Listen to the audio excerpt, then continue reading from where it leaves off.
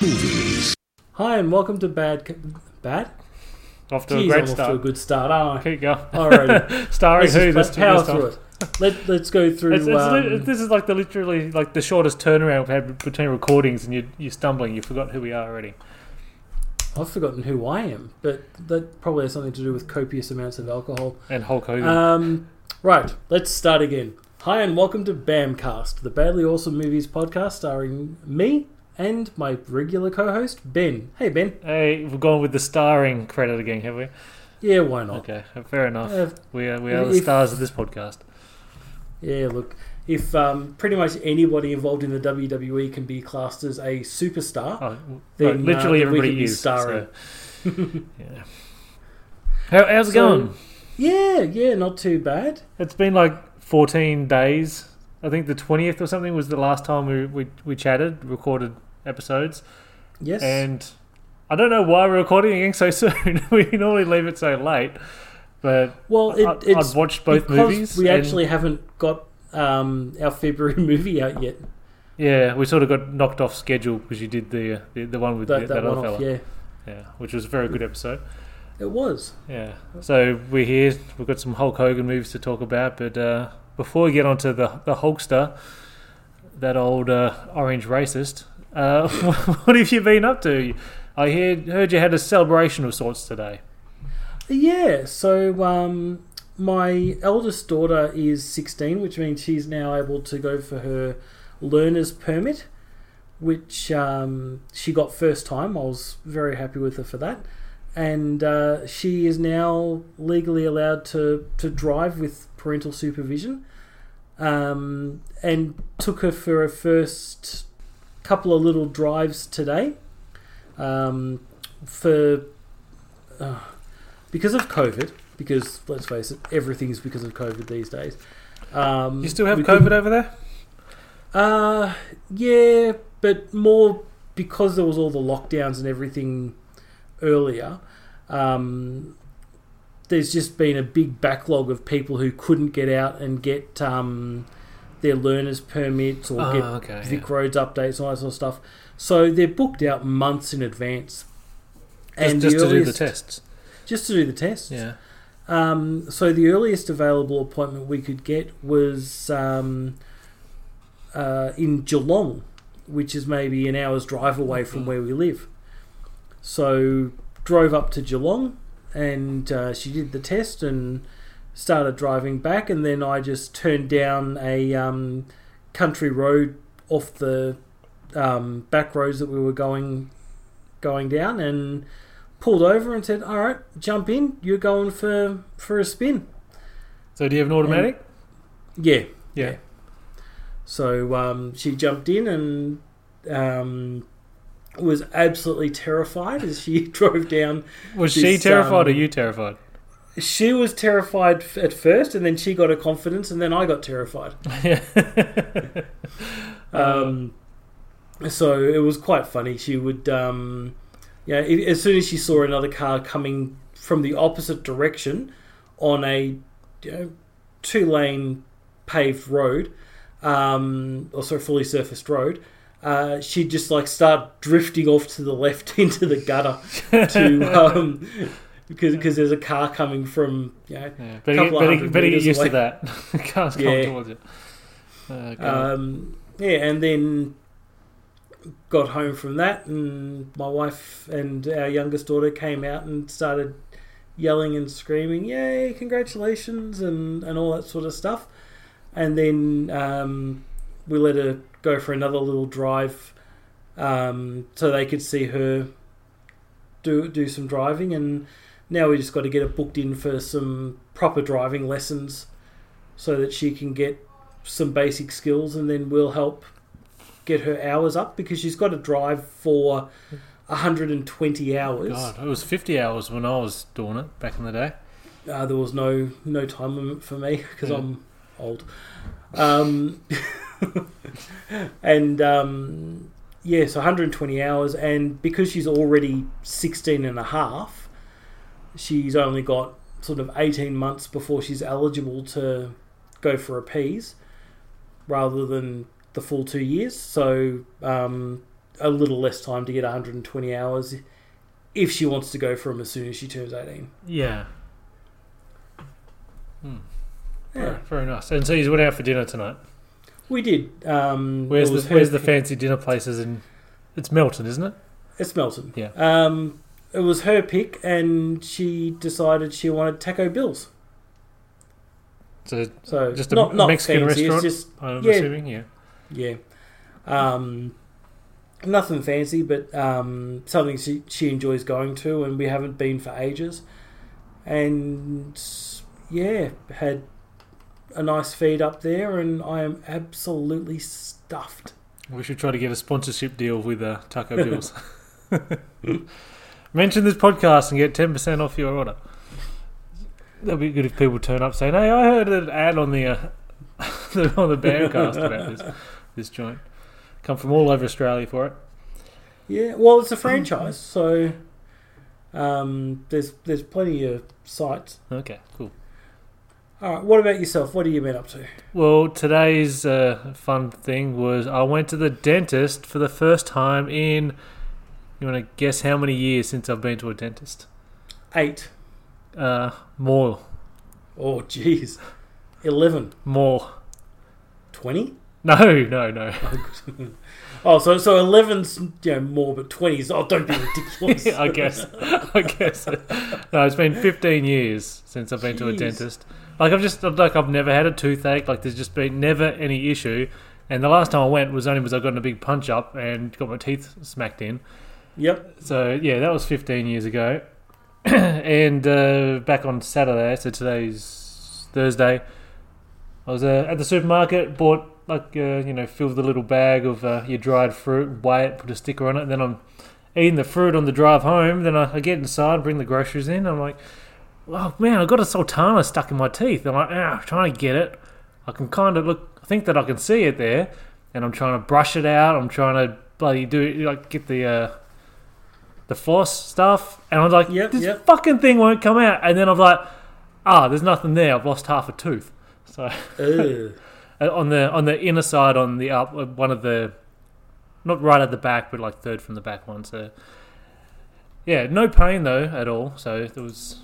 That's good. Yeah. So Monday morning, I went down to the dentist, and it's like, I haven't been to the dentist for a long time. Can I go to this place? Like, yeah. So I didn't know if you needed a regular dentist that has all your records and all that sort of shit.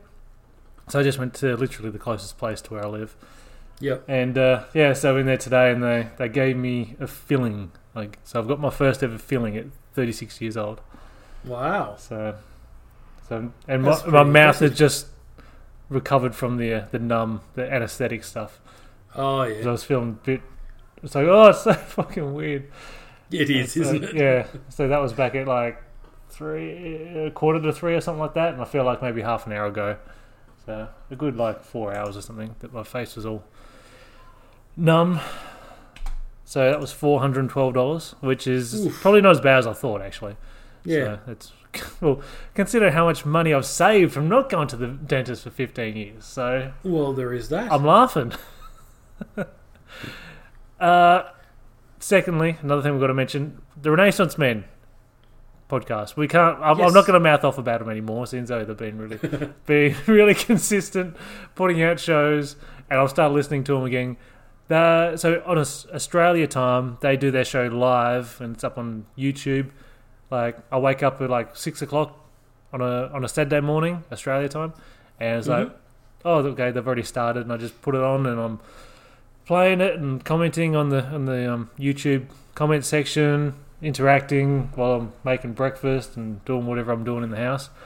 So I recommend people check out the Renaissance Men podcast and listen to them live. So it's good stuff. Yeah, I listened to the episode that they gave us a nice shout out on, and then sort of went and picked up one or two other episodes that they'd released, and was really happy with the stuff they're putting out. It's we've both known the guys that have been doing that show for a while, and I did a segment called Die Cinema Die on there, which was sort of what the Bandcast started out as, and so we've always had a good relationship with those guys. But they did go through a period where they just seemed to stop and start. And it's good to see them back in a regular schedule. So we go like 6 months without an episode, and new hosts, rebranding, changing. Like now it's on Twitch, now it's on YouTube, now it's on blah blah blah, speaker radio. Now they seem to be in a good hopefully good routine. Yeah, so really enjoying that. Now, which brings me to another thing. How did we ever meet? Did we first interact online because of Renaissance? Yeah, Man? Was it Digital Cowboys? I believe it was KDS 2.0, the Kid Dog Show. Was it that? Was it? Yeah. How? Because that was, there was a big wrestling bent to that. But basically on Twitter, we sort of followed a few of the same podcasts and commented on a few different things and started talking. And then both being in Australia, you had a mate of yours who had bought tickets to go with you to the wrestling, and he ended up getting into his local footy club grand final, so he couldn't make it. Yeah. And then I bought the tickets off him through you, and we caught up and went to the wrestling together. But you came to the wrestling twice, though, didn't you?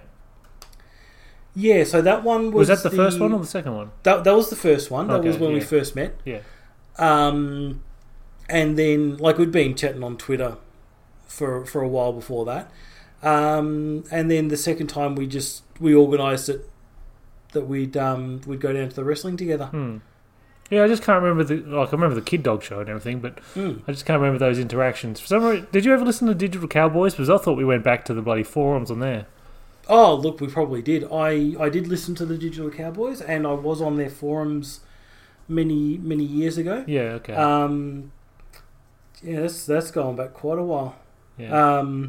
But I'm always listening to podcasts. I'm having a look at my podcast app while we're talking now, and I'm just seeing here, what I got, 4, 8, 12, 16.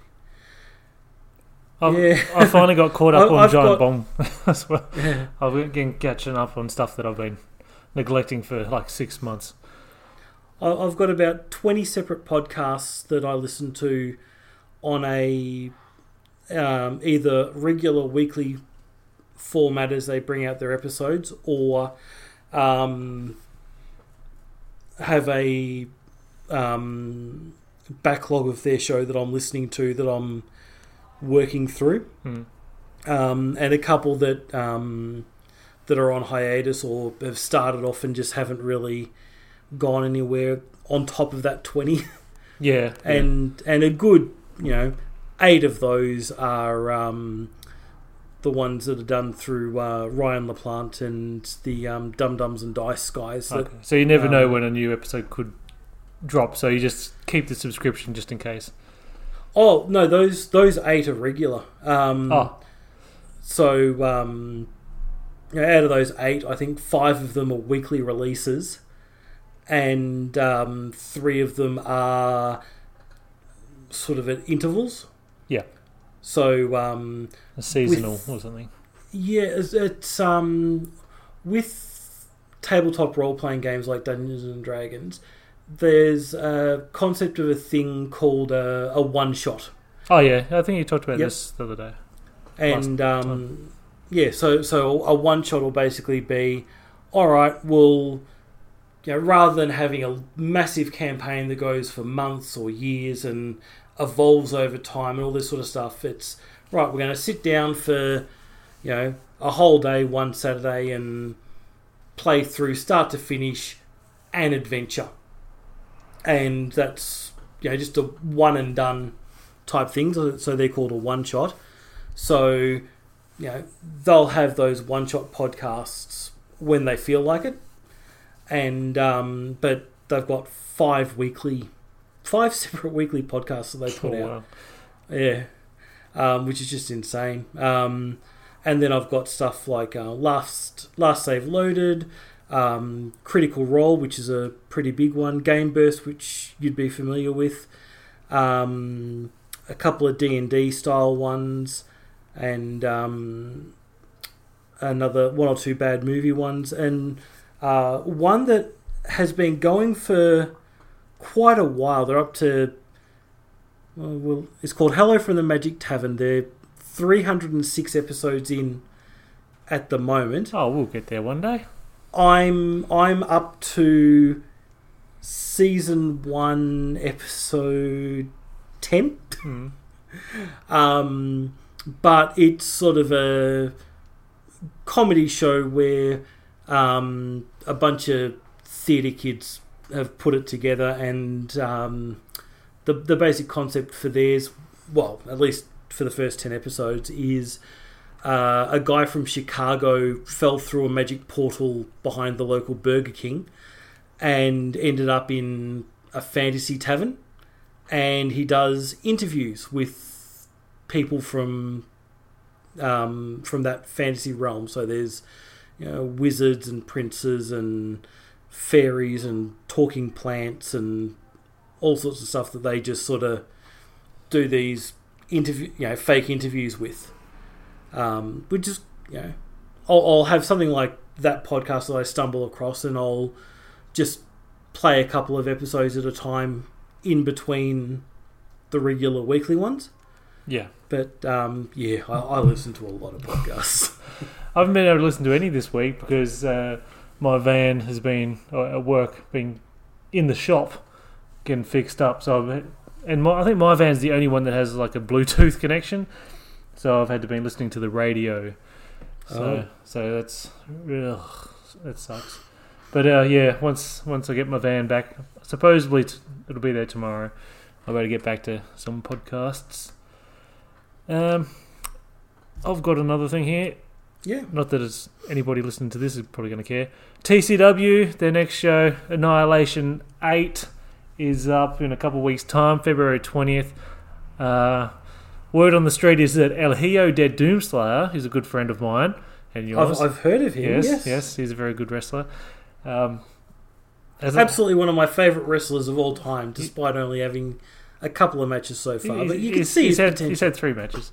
Yeah, he's not on the show in a wrestling capacity, at least at this... I'm pretty sure he's not going to be wrestling, but I'm sure he'll be lurking around somewhere, him and his chain. Let's hope that's the case. There's still some time to find out what he's going to be up to. Fair enough. And anyone who knows anything about wrestling knows that just because you're not on the card doesn't mean you're not going to necessarily have an appearance. And it means turn up with your gear. So I'm definitely refereeing at this point, and I'm still booked in to get a spray tan, even though I'm just refereeing. But you just never know what else could happen. Know. So if card is subject to change. It always is, yeah. And because I've had my pinched nerve problem, so I hadn't run or did like a leg workout for 6 weeks. But yesterday at wrestling training, I went for a 2.4 kilometer run or something. So, and I hurt my hamstring, but it's on the other leg, so it's that'll be fine. That's just very temporary. It's not pinched nerve stuff. So I've had went to the physio a couple times, so I'm feeling like I'm on the other side of it for now. It had been 2 years since my last proper... Oh, fuck! I'm on a swivel chair and I just made it collapse on myself. I hit the lever thing with my heel and I got wedged under the chair. Oh, jeez. So, yeah, looks like... So I'm on the mend, and that's that stuff. Have you got any things you've been watching that are worth talking about? Nothing that's really sort of come up since we last spoke. Probably about the only thing that I wouldn't have mentioned is I started watching a couple of episodes of Star Trek Below Deck, which is an animated Star Trek series. Yeah. And I'm not a huge Star Trek fan. I've watched a couple of the movies. Like pretty much anybody who's had access to a TV, I've seen some of the original series and stuff like that. But was never a huge Star Wars fan. Star Trek. Star Trek. What's your tongue? I'm just going to lose nude credit. Bloody hell! I'm not nude credits well today. Really? That's a completely different thing to be watching.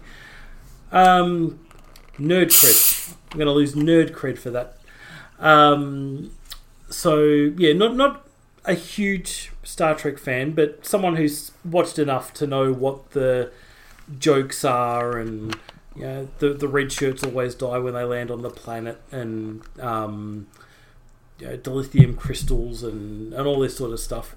And this is very much a comedy cartoon show. So, very first episode, they beam down to a planet. One of the away team gets bitten by a mosquito, which half an hour later, when he's back on the ship, turns him into a zombie. It's all of a sudden the entire ship is infected with a zombie plague. Meanwhile, the main characters are just down on the planet doing other side stuff, and come back to find the ship's just overrun with zombies, and definitely not playing it straight. Yeah, I'm still looking at some pictures from it here. Yeah. It kind of has like a Family Guy sort of animation look, would you say? No, not quite to that actually. I'm not sure what it looks like. Yeah. Yeah. So this is like, so do the main characters exist in this show? No. But they're not the focus. They sort of go down to the planet, and then it's like these guys are the support crew doing their whatever happens in their lives. Yeah, it's basically the engineers and technicians and stuff like that are down in the bowels of the ship. So the opening scene of the first episode is basically Captain's log, stardate, blah blah blah. First contact is very important when dealing with an alien race, and blah blah blah blah blah. But we do second contact, which doesn't sound as important, but really kind of is. And then just as he's saying that, the door opens, and it's not the captain, it's one of the technicians in the janitor's closet, just pretending to be the captain. And the person who opens the door goes, "Oh my god, are you like doing a captain's log? That is so lame." They're just trying to live out their fantasies of being like the the adventurers. So I watched a couple of episodes. I've enjoyed them, and I'll watch a few more, but probably not enough to make a proper, this is good, this is bad call at this stage. But 3 down. I'll watch some more between now and next episode, I guess. Yeah. Anything else that you've seen that's been worth talking about? No.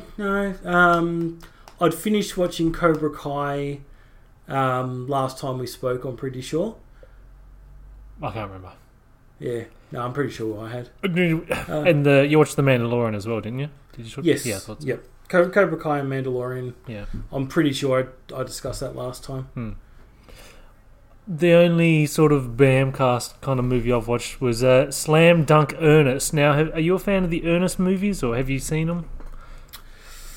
I was caught up in the early Ernest fever. Yeah. Because the first couple of Ernest movies Goes to Camp, took off massively. Christmas, those the ones that actually hit the theatre. And I feel like Slam Dunk Ernest might have been the last one that came out in theatres, or was like the first one that was a straight-to-video kind of thing. It was right on the cusp of the downcline. So I definitely watched the first couple of movies, but I know that there were quite a few others, and I hadn't gone down that particular rabbit hole. Yeah, so I hadn't actually seen this one since I was a kid, and this was on Prime as a rental one. There's a whole bunch on Prime. This was not a rental one. This was a one you could just watch. Yeah. There's a bunch on there. Some you got to pay, some you don't have to. It's as long as you got Amazon Prime streaming thing. So put this one on, and genuinely like laugh out loud, funny. You can see there's a cheap movie and like the lack of extras in scenes, and it's like there's just fucking nobody around, and there's like hardly any locations, but there's genuinely funny movie. And my youngest daughter Olivia, who's 9, she watched it with me, and she enjoyed it. Like, we both just cackling at certain parts in the movie. So I do recommend people check it out if you've already watched like the better Ernest movies, then watch this one as well, because it's still good. And like Jim Varney, like he died when he was 50, the guy that plays Ernest, and that was ages ago. Like it would have been really cool to see him in other things, like not just playing slapstick, but I think he's like a classically like theatre trained actor, but he just sort of did Ernest, and that was about it. And that's all he got known for. He was actually in a Hulk Hogan movie as well. Oh, he was the villain in like Three Ninjas Kick Back or something, which Hulk Hogan is in like the third Three Ninjas movie, and so is Jim Varney. And then Jim Varney, of course, voiced Slinky Dog in Toy Story. At least the first one. I think he died before the second one was made. I can't remember. Okay. Yeah. So what's that? Video games? What have you got? Not much. I've sort of really just sort of been hopping between a few different things, and nothing's really sinking in. But I do keep going back to a game called Slay the Spire. It's a name, I keep seeing it, but I have no idea what it is. Yeah. I want to look up some images while you talk about it. It's a roguelike card game is probably the description you'd use for it. So you have a character that will start off fighting a random monster, and you'll have a hand of cards, 5 cards that say, strike or block, generally, that do a couple of points of damage or block a couple of points of damage. And then as you sort of go through each battle or each scene, you'll get rid of some of your crappy cards, you'll get new cards, you'll get artifacts that give you different boosts, and the aim is to get through basically 50 levels, and then you get to the big boss at the end, and every time you sort of go through, you can unlock more stuff and go back, and every play is different because of the randomization that goes into it. So with the roguelike, do you carry over anything? Do you like build up credits and then you can sort of start the next run through with like upgrades at all? You unlock more cards, and a couple of abilities and things like that can become available. But you always sort of start off with, here's your basic character with the basic hand of cards. But right at the very start of the game, you get, I think after your very first run or your very first completion, you get an option to, at the start of each new run that you do, to either get rid of some cards, upgrade some cards, get a random artifact that gives you some sort of bonus, or maybe have your next 3 fights, the enemies only have like 1 hit point or something like that. So that sort of has a bit of a random factor of what you pull in for the start of each round, each run. But it's just one that you can sort of go back, play for an hour or so if you do a full run and go, yep, great, okay. And I'll go back to that a couple of times a week, I think. But it's just something that I'm playing while I'm looking for something to really stick my teeth into. But that's about the only one I've been going back to. So is that a free game? Is that on phone or is that games with gold? It's a console Game Pass. Game. Yeah. Oh, okay. It's on PC as well. Yeah. And it actually maybe even just today came out on Android. Oh, okay. It's actually a game done through Humble Bundle. It's one of the games they've actually been the publisher for. Oh, okay. Really good game, and one that you can just sort of dip into and go back with no real dramas. What about yourself? What have you been playing? Was I talking about No Man's Sky in virtual reality last time we talked? I think you'd mentioned that you were dabbling, but nothing in detail. I started a new playthrough of it with all the whatever the current update was my other games of it was way behind, I think. And yeah, I think my save file was up to like 12 hours now. So I just had 2 weeks holiday as well, so I was playing a lot more games then. A lot more of that game. I was like just so hooked on. It's like, oh, I've got to spare a couple of hours. All right, let's put the helmet on. Then, boom, 2 hours gone. Yep. So aside from that, I got the rock. I'm getting ahead of myself here. Got the Xbox 360 out of the cupboard. Mm-hmm. I pulled the entertainment unit out, dusted behind, got all the cords set up better. Like I had the VR box and the cords just everywhere as well. So I've got everything like properly going behind the cabinet now. And put the Xbox 360 in the bottom shelf. Got the Rock Band instruments out and been playing a fucking lot of Rock Band 3. And my kids are now at the age where they've got the coordination to be able to play along. So Olivia, the 9-year-old, she's been playing the drums, but she wants to play the drums. Yep. And so she, like the first couple of songs on easy difficulty, and every song has its own difficulty as well, just depending on how complex it is. Yep. But she was hitting like 44% in the first couple games of the notes on easy, and now pretty much, unless we're doing like a fucking like Iron Maiden or something real complex, she's like hitting it consistently in the like 85% and higher. So she's feeling good about that. And then I've even got Harper, my older daughter, into doing the singing. But so when she sings, she gets to choose the song because I think the singer should get to do that. Yep. And because we absolutely love watching Zoe's Extraordinary Playlist, that's our favourite TV show currently. And it's like, every episode it's like, what songs are going to be featured on it, and are they on Rock Band? So, and Rock Band's got like 2,000 tracks you can download as well. So we've got a nine song set list within the game of songs that have been featured on the show. So it's like, and we like quite consistently on Spotify in the car will listen to the song like taken from the TV show with the cast singing the songs, and so they will really like the songs from that. So now it's like, it's not as good as the actors sing. It's like, yes, but this is this is actually Freddie Mercury singing this song instead of that character. So that's why it sounds different. So we've been having a lot of fun with that. And then every time there's a new episode, it's like, Numb by Linkin Park. Yes, this is on the game. We can add this to the set list now. And speaking of my older daughter, I'm now the father of a high school student. So she just started grade 7 this week. So getting used to the new routine of driving to a primary school and a high school and then getting back in time for work. So yes, it's busy mornings in this household now. What grade's your youngest in? Grade 4. Okay, 4, so yes. 3 years of doubling up. Yeah. Could be worse.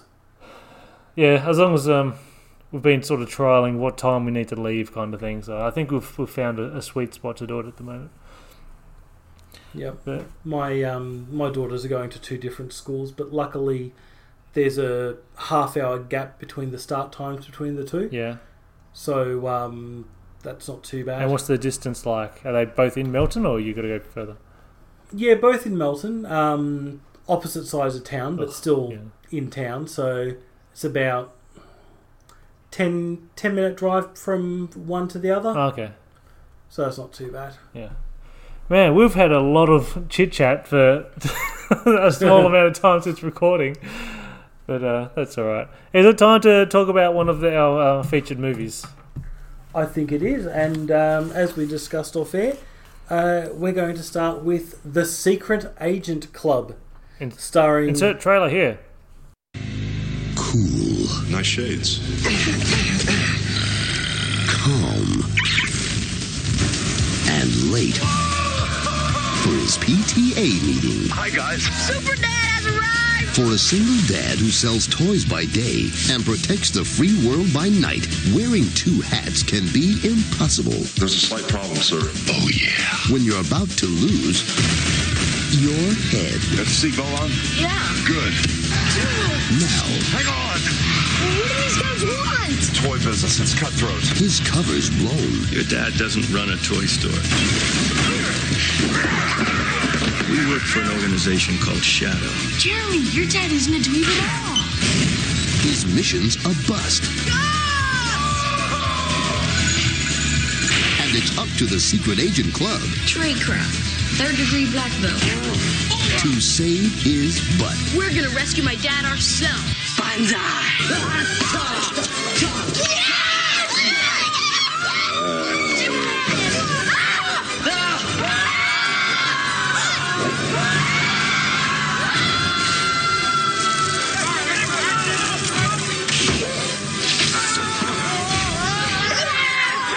Hulk Hogan. I'm sorry. Secret Agent Club with Richard Mall, Matthew McCurley, Edward Albert, Lyman Ward, and special appearance by James Hong with Barry Bostwick and Leslie Ann Down as Eve.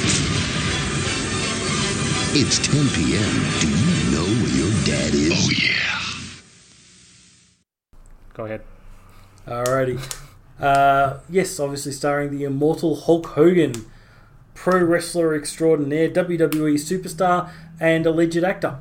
A legit actor. Well, he's a professional actor, I guess. He's been paid to act in films on celluloid or whatever you call it. So, the Secret Agent Club, released in 1996. It's got a 3.3 on IMDb, so not too great. Yep. To the world, Ray Chase is nothing more than a klutzy, overgrown toy seller whose wife passed away a few years ago. I completely missed that part of the film. And his only son, Jeremy, doesn't get to see him very often because he's... Click to see full summary. Oh, this is fucking huge. Anyway, he's a secret agent. Duh. Now, yes. Claiming to be a toy salesman who goes to toy fairs, and that's why he has to Go to conferences and stuff. Conferences and stuff like that, which is why he's always out of town. Yeah, so this movie starts with the cold open where it's sort of like a Bond film where, oh, this is what this is the current mission kind of thing. Get action sort of set piecey kind of thing like that. And then he comes back home. But looking at who else I is in the really movie- enjoyed the opening mission. Really? As soon as he got into the comedic stuff at the baseball games, like, okay, this is enjoyable. I just feel like the other stuff can just literally be in any other movie, and being in this one was just Hulk Hogan doing it not so fun. Yeah, see, I found it wasn't too bad. It was a couple of daggy one-liners, and like he climbs over an electric fence using some special gauntlets, which is fine. Oh, he's got all the James Bond gadgets, doesn't he? Yeah. Yeah, but then he goes, comes across an army general who's going to this black market auction to buy a secret weapon, and the guy goes, the security here is really shocking, and then Hulk Hogan touches him with the gauntlets that have been charged up from climbing over the electric fence and electrocutes the guy and goes, yes, shocking. Yeah. So the daggy one-liners and stuff like that. I think the one-liners were better in the other movie, but we'll get there. I'm looking. So this is directed by John Malowski. It's got 28 director credits. Literally nothing I've ever heard of here before. Santa with Muscles. He did that in the same year as this one, so you've been there before. Oh yes. He did a movie called Cop Dog in 2008, which I must say looks fucking amazing. Cop Dog. And it's a ghost as well, so it's Cop Ghost Dog. I'm assuming that's what's going on here. That looks like a made-for-TV movie. So who else do we have in this fine film of Secret Agent Club? I feel like there was some familiar names. We had James Hong. Yes. Which is probably about the only recognisable... No, Just- one of I've got some more two here. recognisable actors for me. Yeah, so we also got James Hong, who probably he's just a character actor. He was the villain in the Kurt Russell movie, John Carpenter. That doesn't narrow it down. Big Trouble in Little China. He was that guy, Fong Lang or something. I can't remember. He's a regular character actor. Yeah, he's Um, in the 80s He's and been in a 90s. lot of stuff. He was the only Asian guy that was in movies, pretty much. Jack Nance, who's typically in David Lynch things. He was in all throughout Twin Peaks. Yes, which is what I recognised him from. Yeah, so he was really like hamming it up here. Like he was weird. MC Gainey, who pretty sure he's been lost and he's just in a lot of fuck. I did the things with the chair. All right, I'm gonna get rid of this chair. I'm gonna break my ankle. I'm just gonna grab a proper chair. I'll be right back.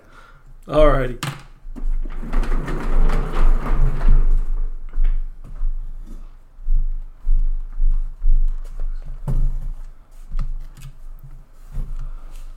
Oh god. All right, I'm back. You also had Barry Bostwick. Yeah, that I knew their name, but I didn't recognise who was he in the movie? He was Brad in the Rocky Horror Picture Show. And he's the mayor from Spin City as well, isn't he? Yes. Yeah, I saw the name Barry Bostwick, but then I didn't realise that was his name. MC Gainey. He's just one of those guys that's fucking everything. Welcome to the show where we click around IMDb. But That's all of our shows. he's in Dukes of Hazzard, Con Air, Wild Hogs, Club Dread. Lots of stuff. And Yeah. I think it's safe to say that a lot of the actors in here were sort of character actors that you'd recognise, but not necessarily someone who really was known for carrying a show on their own. one of the Nasty Boys is here in the credits, but I don't remember him being in the movie. Oh, yeah, I was going to bring that up. Who was he in the movie? He was the umpire in the baseball game. Oh, he was right at the start. Okay. Yep. Yeah. That was Knobs, wasn't it? I can't. Was it Sags or Knobs? I can remember. Yeah, I think it was Knobs. Never remember which one's which. Yeah, it was Hogan's. Like those are his best mates. So it's a wonder Jimmy Hart wasn't in this as well, because he just gets some jobs everywhere that he goes. Two of the guys from the stunt team listing were surname Hart, but they didn't seem to have any wrestling connection. No, probably not. Anyway, onto some things that actually happened within the movie. So, do you have a brief outline of the plot? Because I've just got like sort of dot points here. Yeah, I'll do a quick outline. So you have Hulk Hogan starting out as a James Bond style secret agent, goes in, steals a one of a kind prototype laser gun. It's been auctioned for, was it $1 trillion? I think they started the bidding at 10 billion. Oh, okay. And then they started going up from there. Yeah.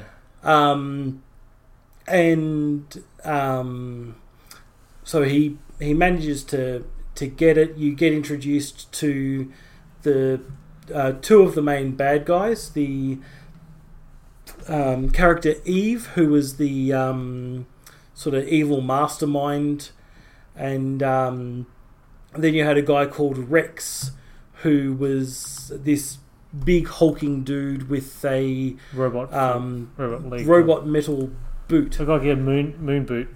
I thought it was Kurgan, the guy that will go on to wrestle in WWF as Kurgan, because he's actually more of an actor now, and he turns up, like pretty much plays that role in a lot of action films.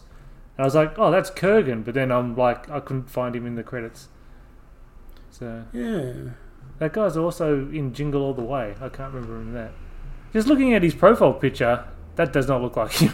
No, it doesn't at He all. looks like an old redneck kind of thing. Yeah. But So she's blowing up. I'm just going to when you get to the bits where my go notes for it. are. So she's demonstrating the laser gun, just vaporizing, turning people to dust, pretty much. Just that shooting thing. Oh, maybe you'd like a live target, and then you comedic moment of like the three, waiters or whatever standing together, and then like the ones on either side start side, like creeping away. So then she shoots the one in the middle, and then she's just like blowing people up everywhere. And I don't know. I don't know how I feel about so much death in this movie that was obviously for children. And we'll get back to that when we come to the end of the film as well. Yeah. When Hogan stole the laser gun and he goes like infrared vision and to take it out, but so he doesn't self the alarm. Like his hair, like he goes straight through the lasers. Did you see that? Yeah, it looks like that to me as well. Yeah. Anyway. But yeah. So he manages to get away with the laser gun, and he goes back to his false identity as a toy salesman and a toy shop where he's just about to put it away in a safe when his son comes in, and they sort of have a bit of a father... Oh, no, sorry. I've jumped ahead. He finishes his mission, and he goes straight from there to the baseball his game. son's baseball Softball, game where he shows up late. Yeah. Yeah. But when he's driving there, it's like full on like Mr. Bean trying to drive and change his clothes at the same time, and then he pulls off his wig. It's like, oh, I didn't expect him to... I thought that was just going to be his hair within the movie, but then he rips his weird wig that's like not much really hair in the first place. And then the back, like his skullet just looked fucking weird as anything on the back. Like, it looked really weird, his hairstyle. And then he puts on glasses, so of course you don't know what he's really capable of.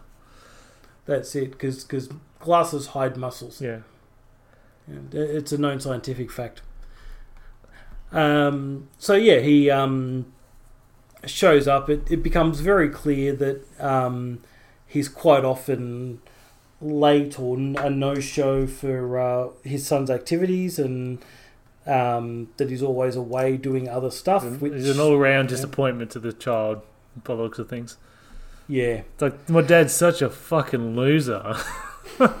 Can't catch a ball, we got no coordination, and then he's like, oh yeah, I'm going to catch the guy out. Now, I thought Hogan's acting here was actually brilliant. Like, the way that Hogan was showing his actual acting ability of playing this real klutzy goofball, and I thought that was actually tremendous. I'm going to agree. Yeah. The bit where he was trying to be the doofus dad, he played it really well. I mean, it was still over the top, hamming it up, but it was the right over the top hamming it up, if you know what I mean. You know, being a kid's a family comedy movie, it was exactly what you needed for that sort of show. And the way that Hogan plays his politics within wrestling as well is like, he never wants to look bad or anything, but he was like, yes, I'm going to take the wig thing off and show that I'm got this stupid fucking hairstyle, lack of hair thing, and look like a goofball within the context of the film as well. So I'll give him that. Yep. And then after the baseball game, he goes to sort of get rid of the ray gun, finds out that the bad guys are chasing him down, jumps in the car with his son, and you get a car chase and a small fight scene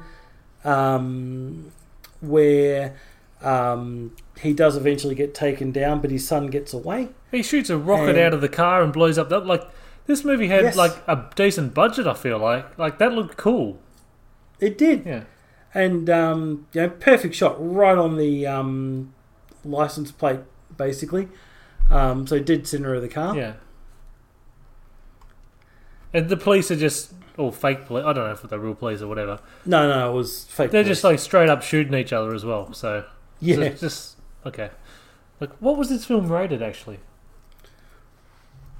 I want to say PG. Yeah, I feel like it had to be. Yeah, I mean there were explosions and stuff, but it was A-Team style explosions. There was no blood.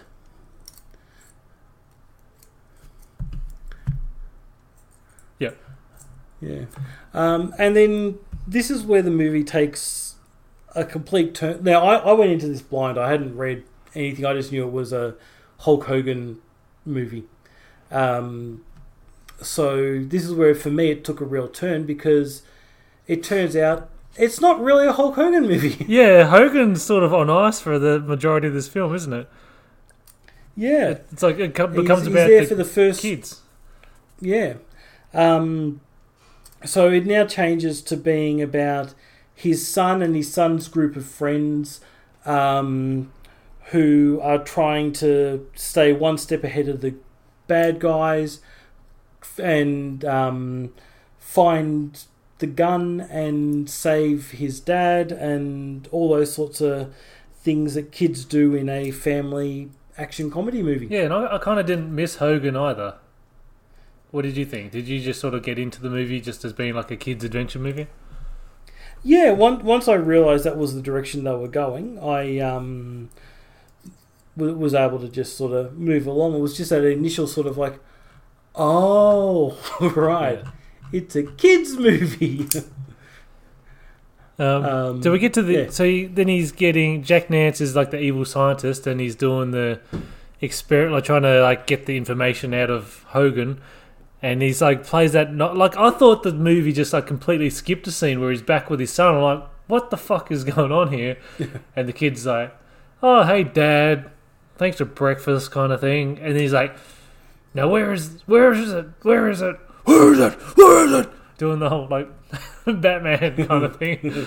That's what I was thinking of. And it was like really nightmarish, because this is like what drug-induced virtual reality kind of hypnosis thing that they're doing, experiments they're doing on Hogan to get it. It's like, that was really creepy, actually.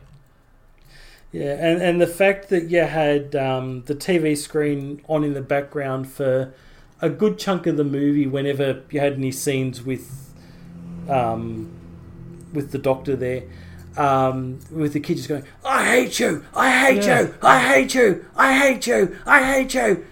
I was so glad when that TV got. What do you think of the actual, like the score to the film, the soundtrack? Because part of it was quite good, like action music, and then like I think there was like this sci-fi kind of theme that kept creeping in that just sounded fucking awful. I don't know if that stood out to you or not. Other than the rap at the end over the credits, I didn't really notice the soundtrack, to be honest. It didn't really stand out for me. Man, what about the song when we get to the other movie? Oh, yeah. That was brilliant. Anyway, back to this one. Yeah, so we have a bit of toing and froing of the kids trying to deal with, Rex, grown-up bad guys and work out what's going on, and then we sort of get to a point where they go, right, we can't rely on the adults, we've got to do this ourselves, we're going to go in and rescue Hulk Hogan ourselves, and right, let's go to the toy store and arm up. Yeah, with all with like Nerf guns and shit. Yeah. And have we had the Max Simpson bit yet? No, do you want to do that? So Hulk's like, oh, Mac, got to find Max Simpson, something like that. Like, he'll look after you. And then there's one bit they're on the run from Rex, and a white van turns up, and it's Barry Bostwick, and he's like, hop in, kids. And I think he shoots at whoever's chasing them. Yeah. Yep, shoots at Rex. And they get in, and I'll go, this is totally not going to be the Max Simpson guy. Or if it is, this is actually a villain. And then, he takes him back to his house and sets the old alarm thing. It's like, yeah, he's up to no good. And then later on, they're like, yeah, he was actually the villain. And what did they say? Oh, but you said we thought we could trust Max. It's like, hey, you didn't ask if that was me, though, did you? And so he was actually a somewhat of a smart villain who had magic tricks. Yes. So when they jumped into the van, Hogan's son, Jeremy, turns around and goes, oh, you must be Max.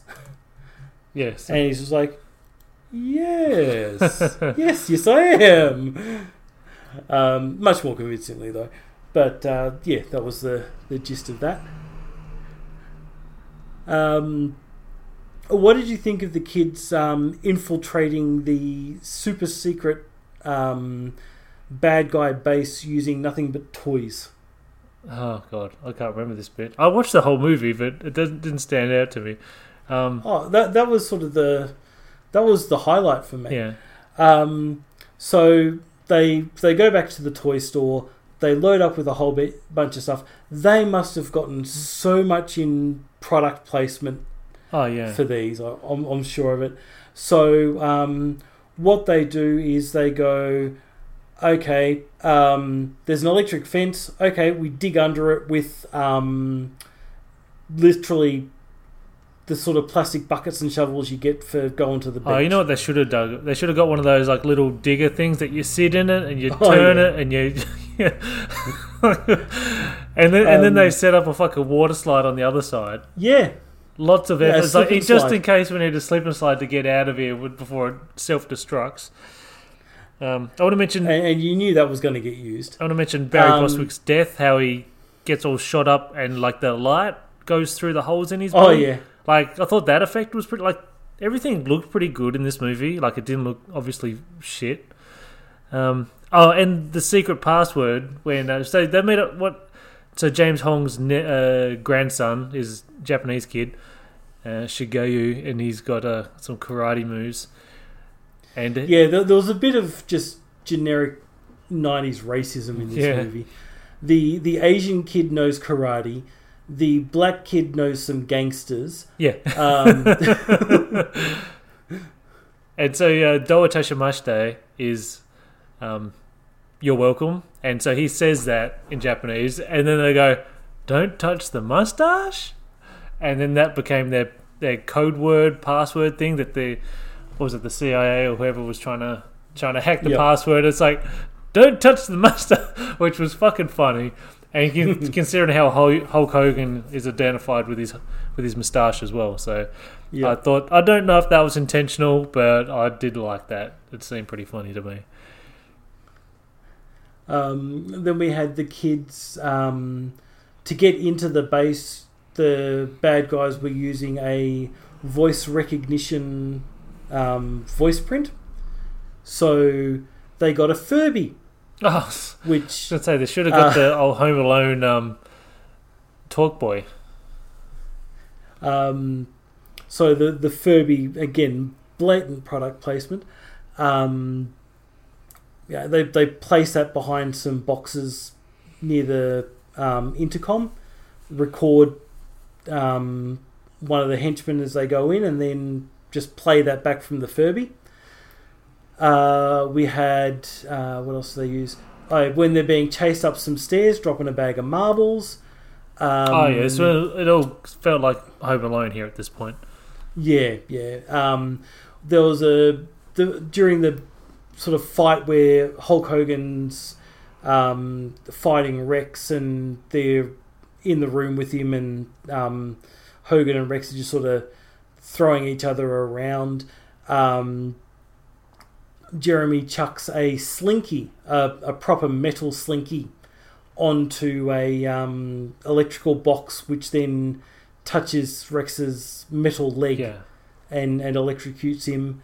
And then coming out of the, rushing out of the place at the very end where they've got the slip and slide set up, the girl just grabs a super soaker and just starts squirting the slip and slide as they run towards it to slide on it. Get it all lubed up. Home Alone is probably a really good comparison to that whole section of the movie. And Hulk Hogan, they weren't able to get the laser gun thing back, so Eve has it. She's skulking around the base, but Hogan set it to self-destruct. And then she gets trapped under this metal cage thing that would, if you weren't laying down, it would fucking kill you. It's such a low. It's like something you'd have over an animal to catch an animal or something. That's on all fours kind of thing. And so she gets trapped under there with the gun nearby, still getting ready to self-destruct. And it's just weird that the main villain just straight up gets fucking blown up in this movie. And you feel like everybody should have been arrested, or Hogan just bet him up, or like even like looking at Suburban Commando, Like, they didn't get killed or anything. They just sort of got beaten up, and he's like, all right, well, on my way kind of thing. So, very strange. Very strange. And what was the finale of it? I guess they all just hang around watching the place blow up. And then a rap song. They watch the place blow up, and then there's the little shot of Hogan's son Jeremy and the girl, I think Rosalie, holding hands as they watch everything blow up. And they cut to the award ceremony where the kids are given presidential medals of valor type things, and the sign that they had in their backyard that pointed to their secret clubhouse, it said secret club. The real Max grabs a red pen out and writes the word agent on there, so it now becomes Secret Agent Club. Who they had beaten up earlier, or Shigeru had beaten him up because they thought he was one of the bad guys. Yeah.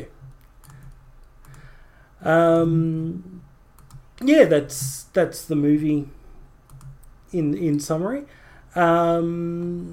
Any other scenes you want to mention, or shall we go straight to our ranking? Well, there's no trivia available on the movie, but I was actually looking up like what was Hogan doing, like wrestle-wise, at the time of this movie. Oh yeah.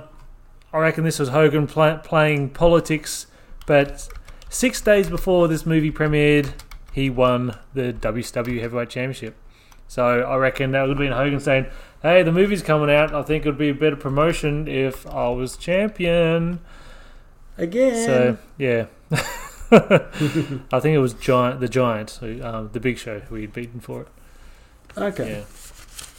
But score-wise, what do you reckon?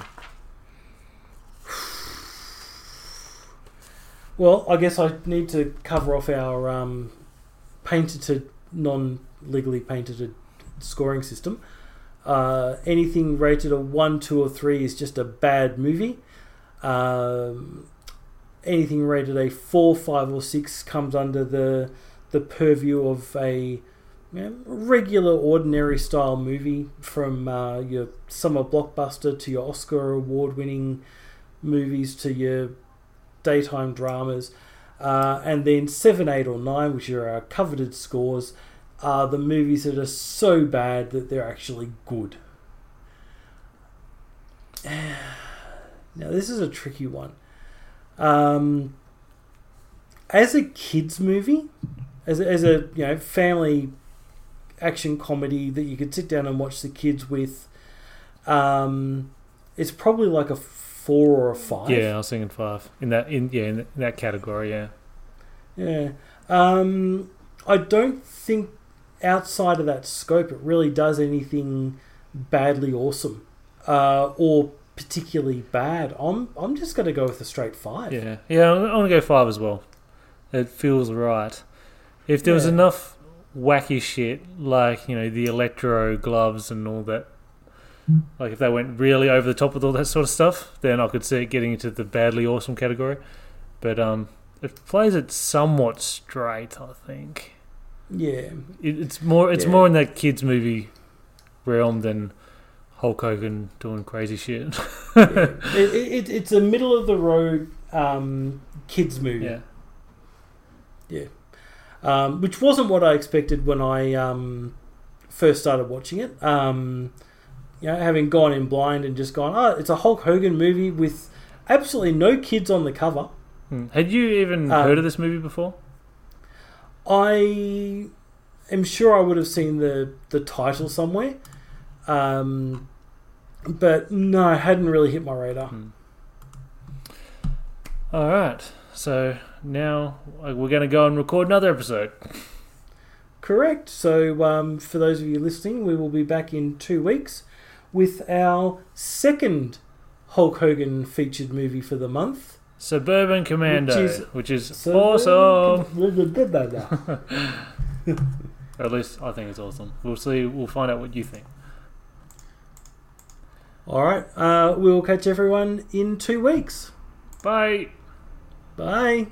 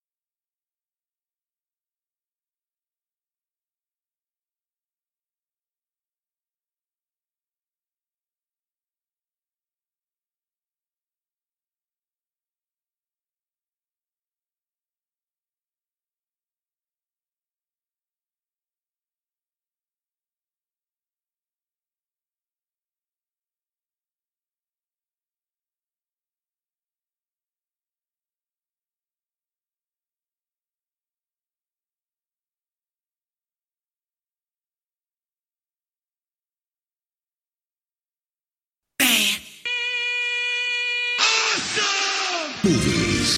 It's a nice place to live. But I wouldn't want to visit. Such a nice place to live. Nah. It's a nice place to live. But I wouldn't want to visit. Such a nice place to live. Not that.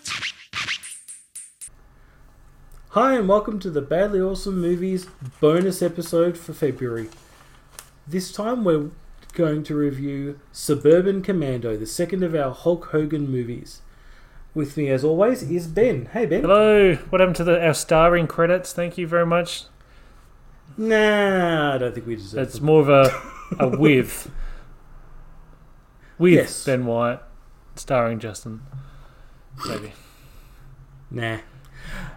Suburban Commando. Do you want to do the little thing? Yes. Okay, it's got a 4.5 on IMDb. Released in 4th of October 1991. An interstellar hero from the distant world visits Earth and tries to fit in with a mundane yet kind suburban family. It's your classic fish out of water story, which is something I'm all on board for. Directed by Burt Kennedy. It's got 47 credits, and it looks like it's all a lot of random episodes of Magnum PI, that kind of thing, and old stuff from the 70s. Looks like a lot of cowboy shit, as they call it. So in westerns, that's what he's responsible for. So of course he would do a sci-fi Hulk Hogan family comedy, starring Hulk Hogan as Shep Ramsey. Well, Christopher Lloyd as Charlie Wilcox. How good is Christopher Lloyd in this movie? I feel like he does a lot of these movies where it's like Christopher Lloyd with some, like Harry and the Hendersons. That's Christopher Lloyd's in that, isn't he? Harry and the Hendersons? Harry and the Hendersons? Yeah. I feel like have Christopher Lloyd in a movie where it's like, how about this random thing? Like, come live in with my family and we'll have an adventure. We've got Shelley Duvall, who the only thing I know that she's in is that horror movie, The Shining. Yeah. Yep. Not seen anything else from my knowledge of Shelley Duvall, assuming it's Robert Duvall's daughter or something. Larry Miller, I believe he's a stand-up comedian, as Christopher and he Lloyd's boss. plays the character he plays in this is the type of character he tends to be seen as a lot. Fast-talking businessman, douchebag kind of thing. Yeah. We've got and The Undertaker as Hutch. Yes. Did you know Undertaker was in this movie? I did. Oh, okay. Because I imagine that could have been quite the shock. Where it's like, is that the fucking Undertaker? Look how ugly he is, and that fucking mullet. And the voice. Oh, yes. Yeah, sucking on helium, these guys. Yeah. All right, then. So, if you want to jump into the plot, I've got quite a few things to bring up along the way. Yeah. All right. First of all, you mentioned last episode that you thought this movie was awesome. Yeah. Just to get out of the way up front, so did I. Yeah. Yeah. This was good. This was the sort of thing that is exactly what I want to watch as part of Bamcast. It's silly. It's bad. It's fun. It makes no sense whatsoever. Every scene is it's like they just jump from like hilarious scene to hilarious. Like you jump from this fucking cat that gets launched off a tree, and next thing you know, Hulk Hogan's walking up to a bloody a melon stand, and then he bloody explodes this melon over some old lady's face. It's just one thing straight to the next. It goes so quick. It's so fun. Just everyone's brilliant in this movie. And I watched it twice for the podcast. I'd seen this this is the kind of movie I like to watch like once a year kind of thing. And so when we went down to I forgot to mention in the last episode, we also spent a night down at the family shack down by the beach, and like there's no internet there, so I took some DVDs, and one of them was Suburban Commando. And I was like, right, kids, you haven't watched this, we're watching this tonight. They enjoyed it, I enjoyed it, and then I thought, I'm going to watch it again, just because I wasn't writing notes or anything at the time. So I thought, yeah, I can watch this again and take some notes. So, and you'd never seen this before then? I had never seen this before. So that's a good treat. The main Hulk Hogan movie I'd watched prior to this month was Santa with Muscles, which I absolutely love because it is just utterly ridiculous. Yeah, but we're not talking about that one today. It really made no sense. Right, Suburban Commando. So Hulk Hogan is Shep Ramsey, an intergalactic bounty hunt action hero who stops bad guys and defeats evil generals and all those sorts of things. Goes on a mission. You see him in full swing, just like at the start of our previous movie, where Suburban Commando. This is Suburban Commando. The other Secret one, Agent Club. Secret Agent Club. It's like middle of whatever mission he's on, kind of thing. Yeah.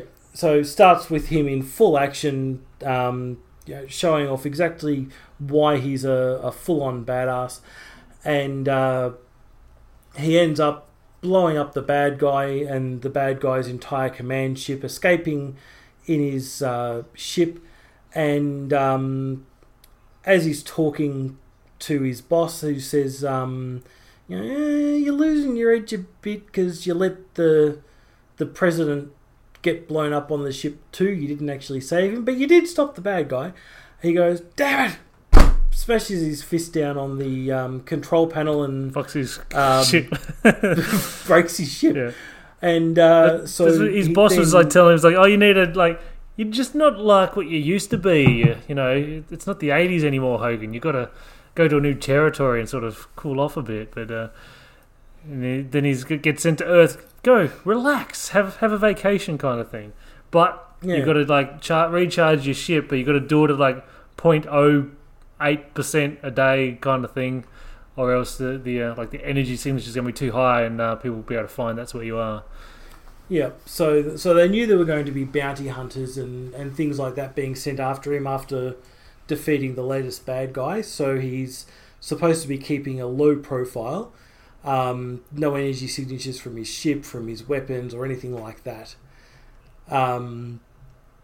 He lands on Earth, hides his ship, and ends up getting a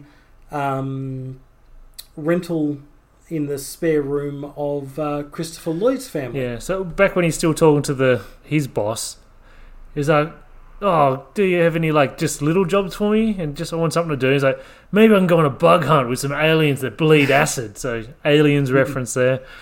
Yes. And then as he's walking around the town, we get to hear the song.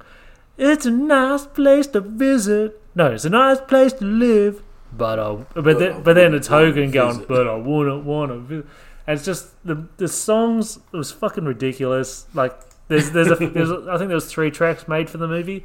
I think they're all done by the same people, but Hogan's like on one of them. It's so ridiculous, but it adds perfectly to the tone of the film. Christopher Lloyd is great. I've written down, and we've got Shep as the fish out of water, adjusting to what Earthlings. Great. He's just so angry, isn't he? He is. But then he's like, I want to run it's like, how does he know what renting is? Like, there was a few things that I'm surprised that he knew what they meant, perhaps. And he's a human as well, so I'm not sure what's going on there. So what's up next? So he's renting. You have a little bit. Yeah, he's renting. You have a little bit of an intro to Well, Christopher Lloyd's trying to get a raise. He's got issues going on at his work, and then they're showing him. He's like sort of facing towards the camera, and he's like doing his big spiel about how he wants a raise. And it's like he's obviously not actually saying it to his boss. He's just practicing to somebody else, and that's what happens. And then when he comes home, he chickens out on asking for the raise, and his wife's there, and she's all sexied up. She's got a wig on for some reason. He's got lingerie and that. And he's just defeated. It's like, duh, I didn't ask for it. And then she's like destroyed his workshop. He's like to tinker around with things, and turned his workshop into a spare room to be rented. And that's what Hulk Hogan turns up to take that, or Shep. Yep, because they're just struggling to make ends meet a little bit. They're not about to lose their home or anything like that, but they needed a little bit of extra cash. And Christopher Lloyd, or Charlie, just like, he has a hard time with it all, doesn't he? He gets sort of bullied around. In his street, there's the people that live next door, and they park their like drag cars over his driveway. And then there's those crazy people tearing up and down the street that he chickens out for. And I'm not sure what point it is, but the highway traffic thing, which makes no sense to me. Hopefully you can shed some light on how that system works to me. No, I can't. So I do know that just the way they've got it set up, there's a bunch of them driving down the highway. They hit a red light. They all stop. But there's no cars to go. Like, it's on a high. There's no. Why do you have traffic lights on the middle of the fucking freeway? And then so it's red. There's no cars anywhere, and then it goes green, and then they start. They're going down, and then like. It starts to turn or goes orange or red or whatever, and everybody else keeps going, but he chickens out and then reverses back. It's like, why? What's going on this road that's making him stop?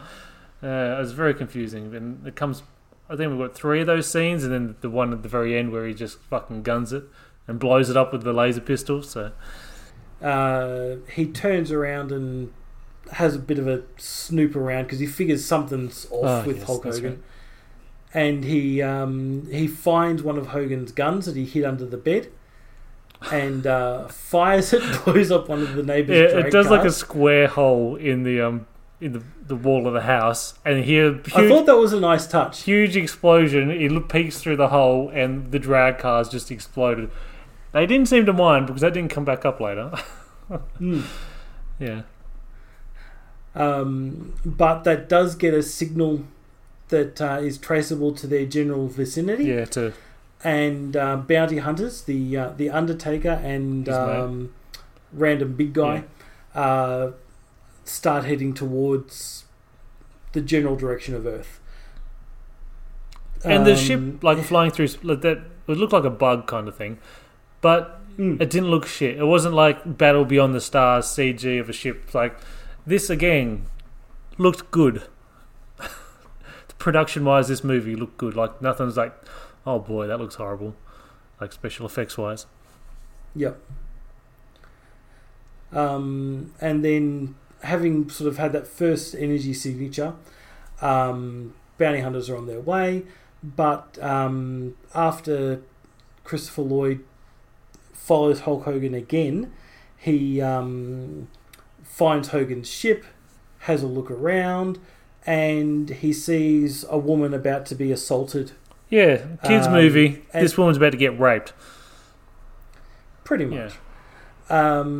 And he puts on Shep's muscle-enhancing outfit and goes off to be a vigilante and save the girl. Very much reminded me of RoboCop.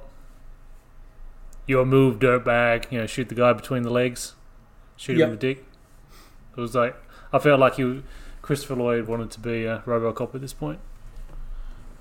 Yeah, but he doesn't know how to use the outfit, and he flops around, but he ends up beating him up and loses the gun in the process, but saves the girl. And but with the gun going off and the equipment being used, the energy signature is then fully traceable to Earth. And at this point, Hulk Hogan shows up at Christopher Lloyd's place of work and drags him to his car and goes, right, you missed a really funny moment here, that even the kids caught it. They like, Olivia, 9-year-old, knows what's going to happen here, where she's like trying to Hogan's going to barge into the office thing, and the receptionist is like, no, like, get back, take a seat. And then Olivia goes, oh, he's going to come back holding a chair. And he comes back with like one of the like long benches like over his shoulder, and like, yeah, you fucking called it, so good. And she like was like, oh. It was so fun. Yeah, brilliant gags in this movie. It was clever. We might come back and touch on a few of them because there are some good ones. We'll do the plot and then we'll come back to that. So he goes chasing after the energy signature for the gun. They're running around town. They're trying to work out where it is, and they end up stopping a bank robbery, getting chased down by the bounty hunters, and what happens next? Go to the bank where everyone's been frozen. Yep. Yeah. They deal with that. They get the gun back, and then that's when the bounty hunters show up. Then they lock the bounty hunters in the vault, and then Christopher Lloyd's going to Christopher Lloyd's kicking out Hogan's like, you said, are caught in this intergalactic grudge match, and now this is my family, and my planet's got caught up in this now. I just want you to go. And then it's like, well, I can get out of here if I have these like blah-de-blah crystals. And it's like, oh, my boss's of the awards for the architecture firm, wherever they are, is made out of those crystals. So if we go to the party tonight, we can get them and we can charge your ship and you can get out of here, kind of thing. And so that sort of goes to the climactic, the battle, them taking on the bounty hunters at the big office building. Yes. And there's a let's see. So yeah, I'm going a bit vague at this point. So yeah, they go to the office building. They are chased down by the bounty hunters. There's a couple of good fight scene type things with some very, very bad acting from The Undertaker.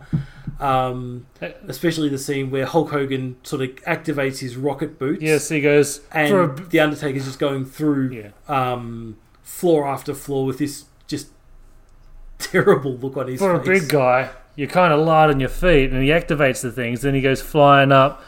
Then he's like, have a nice flight, camel breath. And then like the next guy comes up and he's like, talk about cheap construction. It's like 3 shit one-liners in a row. back to back to back. Really like laying it on thick here. Yeah. Oh, and then you had the bit where they get the steel bar. Yeah. The bounty hunter bends it, passes it to The Undertaker. The Undertaker unbends it, and then Hulk Hogan grabs it and then just twists it into a You know it's going to be a weird shape. Piece of holds ass. it up and it's a rabbit. And they're like, oh.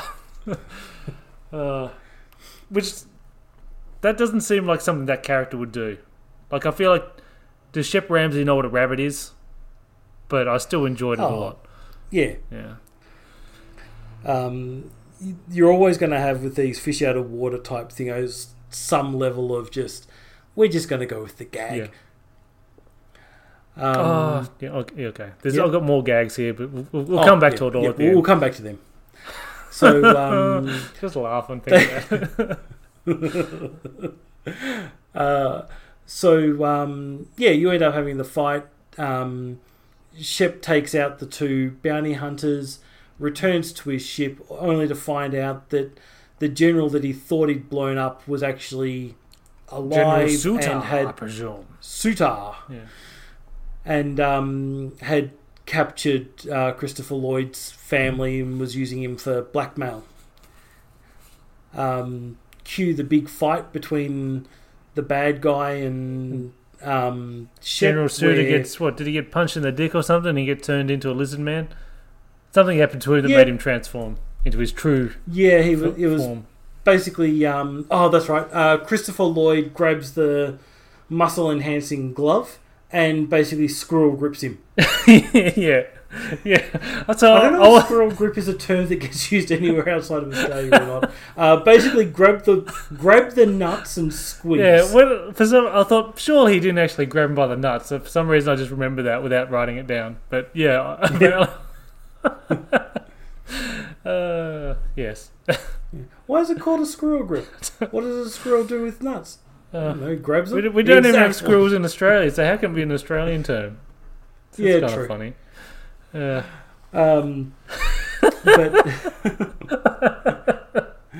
sorry. Oh god.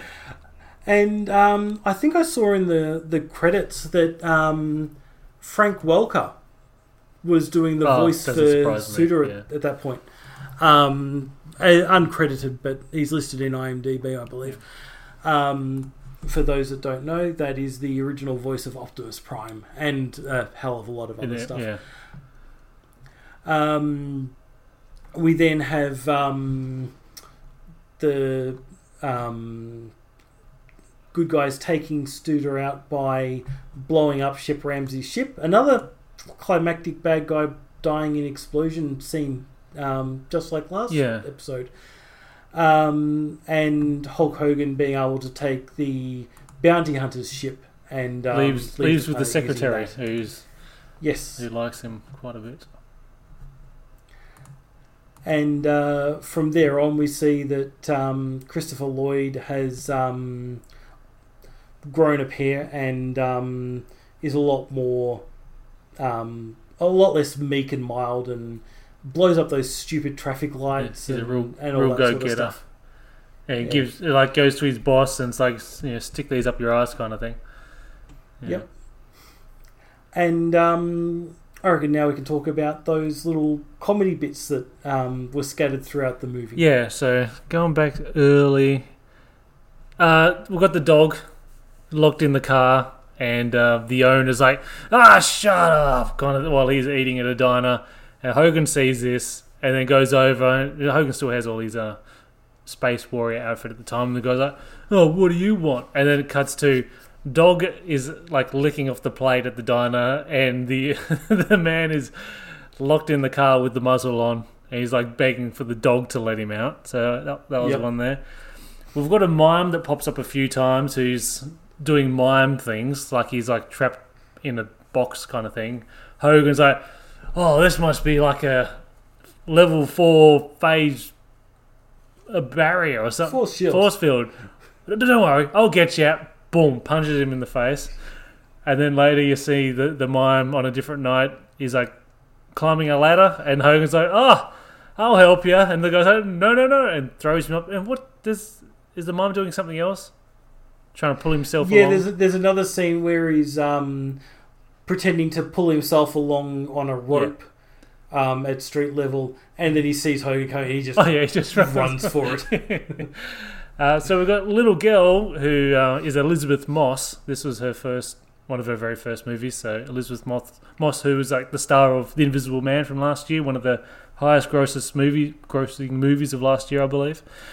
Yeah, and also the Handmaiden's Tale, which I have not seen, but like she's very prominent. Yeah, she's like a big time actor now, and she's like plays like 8-year-old girl or something in this movie.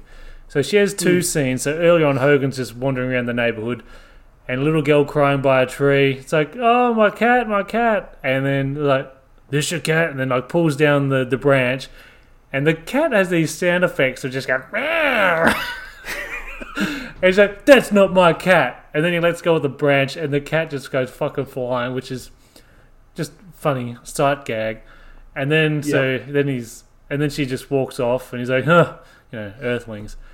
Then he walks around the corner, like I was saying before, and he goes to the fruit market thing, and there's an old lady squeezing melons, and it's like, oh, you can't be too careful. You got to squeeze them so you know they're ripe. And he's like, he grabs a melon. I laugh every time I talk about this. And he goes to squeeze it, and it explodes, and the shrapnel off this melon goes all over the old lady. He's like, I got a good one. So did you laugh out loud during this stuff here? Yeah, like the cat and the fruit.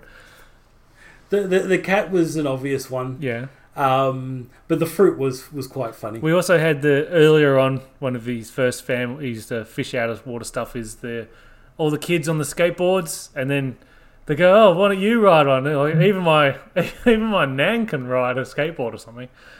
And Hogan immediately he falls off, lands on his tailbone kind of thing, looks like a goof, and then he throws the skateboard into orbit. You see the skateboard fly past the bounty hunters at that point. And then so these all sort of come back to the end of the movie where he's the skateboard and kids again, where he does. It's all a lot of feet. You don't see Hogan's face. He's full body shot of doing all these crazy tricks on a skateboard. Then he gives him some souped up six-wheeled fancy space age rocket powered skateboard thing, yeah. Which didn't get seen used in the movies. That was weird. And you also see Elizabeth Moss, little girl again, and crying with the oh, it's my cat or whatever. And it helps the cat get down. So this is like one of the closing scenes of the movie. And then lets go of the branch. Like she grabs on. And so then you see like this fake kid go flying through the air. And then he has to run and catch her as she lands. Yeah. Yep. So just hilarious stuff. You have another one with where he's walking past a car and the car alarm. It's just straight up being kid, isn't sensor. it? Yeah. It's like, please step away from the vehicle. Yeah.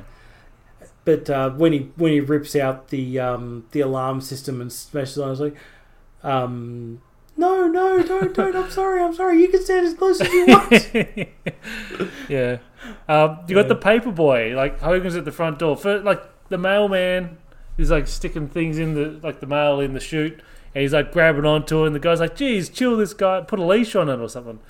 And then the paper boy throws the paper and it hits Hogan, and he's like, "Oh, what's going on?" Bullseye. Yeah, and then he's like. Shelley Duvall goes back inside and he picks up the paper. He's got a knife between his teeth and he fucking whips that down the and then you just see the kids landed in the bushes, being knocked off his bike. So Hogan's just causing havoc in the neighborhood. 500 feet away with a newspaper. Yeah. Yep. At the bank robbery, so the villains the bank robbers have frozen everybody. You can still visibly see the people moving still. I'm sure you picked up on that. A lot of yeah. I think that was meant to be the case. I think they weren't in full on suspended animation. They were just sort of locked in place. Yeah. They go to use the freeze ray on Hogan. You think, oh shit, he's frozen, and then Chris Foley's like, he's drinking. Oh shit, and Hogan's like, look, big fuck is drizzling down his fucking face. He looks like full on wrestler mode here, and he wipes his hand. He goes, antifreeze. I think that's the best delivered line in the movie. It's so ridiculous. So, any other standouts in the comedy? I think we've pretty much covered them. I will say from the badly awesome side of things, the total inconsistency with Shep's strength. I always enjoy those sorts of inconsistencies. He punches pretty much as strong as he possibly can at the mime and just knocks him down. Yeah. But he can launch a skateboard into orbit. Yeah. You've got this massive fluctuation in what his power level is that it just changes from scene to scene for comedy. Like when he's having to fight in the office building, he does a Mongolian chop onto one of the guys, and then it's like, oh, that didn't affect him. Oh no, it hit him downward so hard that he broke through the floor, kind of thing. Yeah. Oh well, what is this, cheap construction or something? So, so that's probably responsible. We do have a little bit of trivia here. Have you looked at any of this yet? A little bit. I noticed that Brutus the Barber Beefcake was one of the stunt coordinators. Oh, what the fuck would he? Oh, sorry, one of the stunt people. Oh, stunt people. Okay. Stunt people. Yeah. Now, Brutus the Barber Beefcake was also in Santa with Muscles. Yeah, he's like Hogan's best mate, so he's in a lot of shit as well. So this movie was originally titled Urban Commando and intended for Danny DeVito as Charlie and Arnold Schwarzenegger as Shep.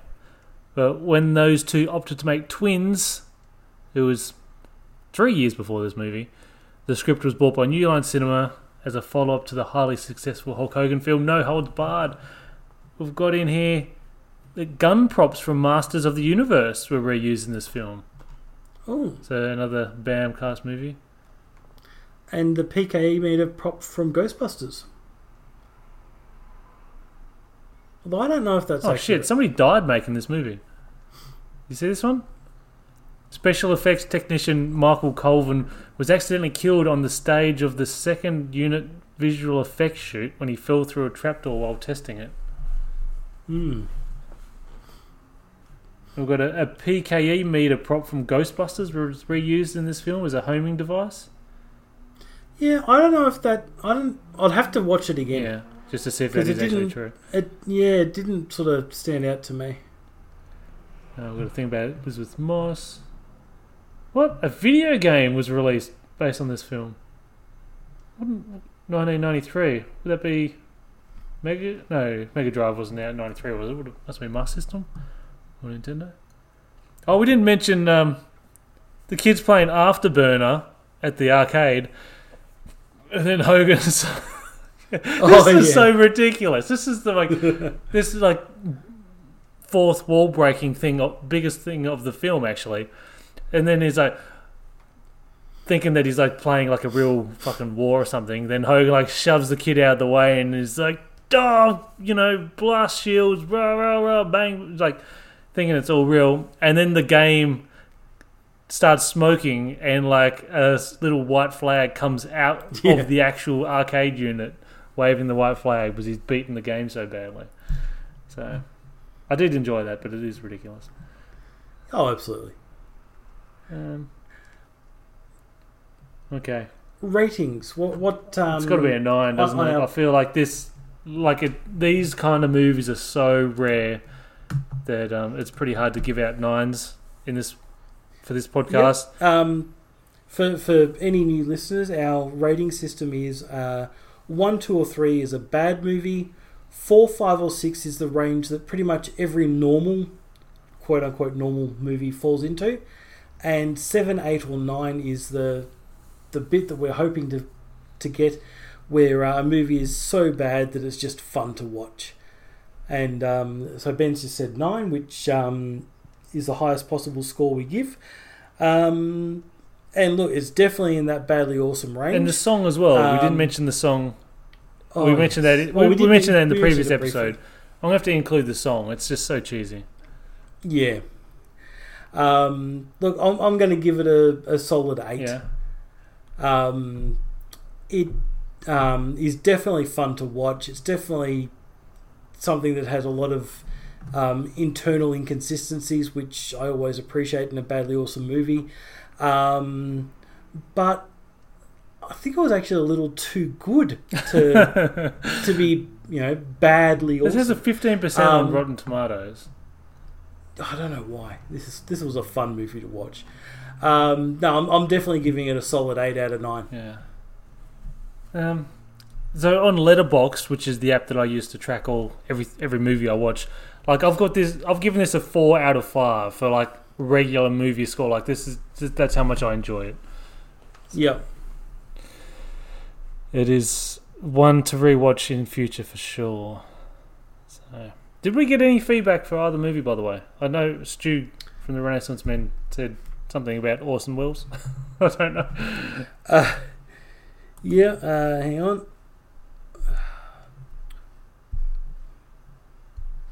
I'll just see if we got any last minute feedback.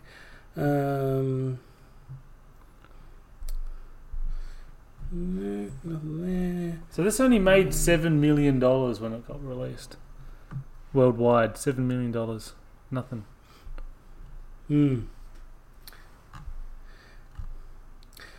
Yeah, so Yeah, he's just replied. Stuart Garrard from the Renaissance Man has just replied. The Orson Welles of bad movies. Oh, and Hulk Hogan was WWF champion when this movie was released as well. He'd won it back in March. This was released in October of 1991. So, fun trivia. So is that the end? I think it is. Yes. Did you want to divulge what's up next or not? Yeah. Had you said? I think what we'll do. Well, what I think we'll do is that the next movie we're going to watch, we'll announce now, and then we might either post-edit in the second movie for next month or just announce it on our Twitter feed. But we're going from one muscle-bound action hero to another with the Terminator himself, Arnold Schwarzenegger, in what I think is pretty much his earliest movie, Hercules in New York. What was the credited at? Wasn't it Arnold Strong in that movie? When that came out, I think he was called Arnold Strong. Because nobody would know how to say Schwarzenegger. We will have to find out when we check IMDb next month. Alright. So Hercules is sent to Earth where he finds true love and starts a promising career in the bodybuilder business. I think you can go far. Alright. Well, thank you for joining me again, Ben, and we'll be back next month with Hercules in New York and another movie. Another movie, indeed. Yes. We've had a couple of really fun ones to talk about here tonight. I mean, over these last 2 weeks. So hopefully everybody enjoyed listening to them. I hope so too. Okay. Alright, bye Ben.